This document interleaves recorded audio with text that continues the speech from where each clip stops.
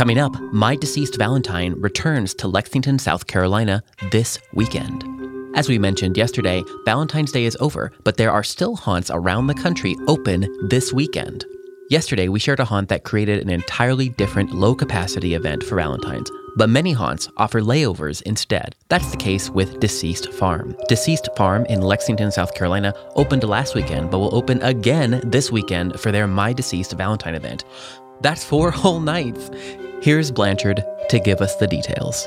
My name is Blanchard Williams, and I am the technical director for Deceased Farms in Lexington, South Carolina. We have several buildings with indoor experiences, but in between those buildings, we do have outdoor scenes. And we also have a corn maze, pallet mazes, junkyard inside attractions. We have added over the years escape rooms, paintball. We plan to put in axe throwing and a few other things as we continue to grow. And the reason we're talking now is because you have a Valentine special event happening. Can you tell me about that? We started in 2015 was our first Valentine's event. We've repeated it every year since. People will come year after year specifically for it. We try to change scenes every year. We try to add things, thematic changes for Valentine's to make it more interesting. So we'll throw up, cheesy decorations. We'll take our characters and we'll put them in Valentine's roles. They might be all wearing red, or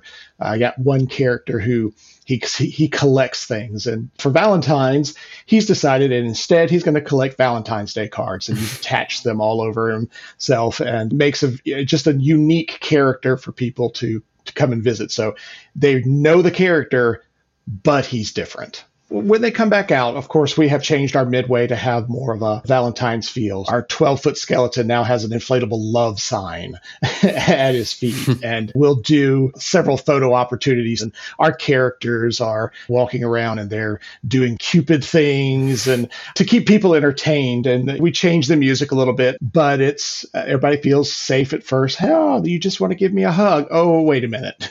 No, you don't. We'll see a lot of repeats. Anytime the haunt is opened, they will come multiple times a year, both in the Halloween season and even the Valentine season. And is that one of the reasons why you change your theme around? We always want to give them a bit of a new experience to make it interesting. Mm-hmm. Deceased is a relatively large, it's about 3/4 of a mile long. It can take like 30 to 40 minutes to go through. So Valentine's tends to be in the middle of the winter, so our cornfield is kind of dead. So there might be a section or two that we skip on that, but we feel that we still want to give a better show or the same level of show.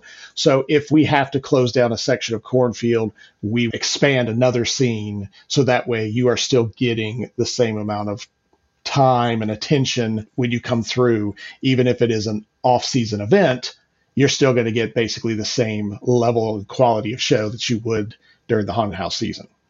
We are right in the middle of your 2-weekend show, and you don't do online ticketing, but do you have a sense of kind of the demand? I mean, was it strong last weekend?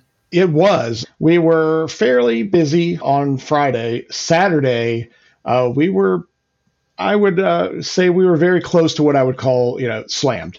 So we have a card system. So that way you don't have to stand in line. They come with friends, maybe not just a date, but they'll come with other friends and they like to hang out. They may not run into the haunt right away. They want to play an escape room. They want to eat some food, sit around. They'll sit on picnic tables and just talk. We've tried to, over the years, expand, have other things to do. Come, hang out, spend some time with us. Yeah. And it gives a lot of our characters a chance to interact in the midway, and people become fans. I get asked sometimes, hey, whatever happened to so-and-so? And I'm like, oh gosh, she hasn't been here in years, but you still remember her and keep looking for her year after year. So it builds a good brand presence, I guess. People seem to love the interaction and the personality that gets built. How has the event itself changed over the years? It has definitely grown. Our attendances have grown for the Valentine's event. Halloween as well, but Valentine's especially. People love it. They come out to it, and if they're going to keep coming, we're going to keep opening. Staffing is a challenge even during a regular season for us to get enough actors and to operate a haunt, but during an off-season event, it can be extra challenging. Ironically, we seem to have the reverse problem. I am not the actor coordinator, but we have had a very large crowd show up this year. One thing that also is really interesting is other haunts near us, well, even far away from us, who aren't open for Valentine's and they want to get in that Valentine's, haunt experience, they will come and work with us. Plantation Blood from Augusta, Georgia has been coming up. We also have some friends from Orlando who are coming up this coming weekend to join us, and we're very excited to have them back. Even during a regular season, we always look at the schedule and be like, okay, hey, we don't open till this time. Who's open before us? Who's open after us? Who can we go see? I love being at my haunt, but I don't get to go see one and act in one. And so it's always fun to join others. If other haunts are open on nights that we aren't, some of us will go and act there and join them. And it's a great family. It's a great community. And we really enjoy spending time with our brothers and sisters in other towns. Where do you see the future going for these types of events? Eventually, things are going to increase. Yes, I think it will probably start with expanding our escape rooms into more off-season events. And then, hey, well, if we're going to have these open too, then maybe we can also do a couple of nights of haunt. And because the haunt is there, we don't tear it down. It lives and breathes, every day of the year. It's just when we want to open it and throw some actors in it. And so I see some expansion. I can't tell you when or how or why, but I can tell you that I suspect it will happen. Today's episode was recorded, edited, and produced by me, Philip Hernandez, with post-production by David Swope. Support for this episode comes from Gantom Lighting and Controls. See what you're missing with a free demo. Sign up at gantom.com/demo. We release a free weekly industry newsletter. Sign up on our website or at the link in our show notes.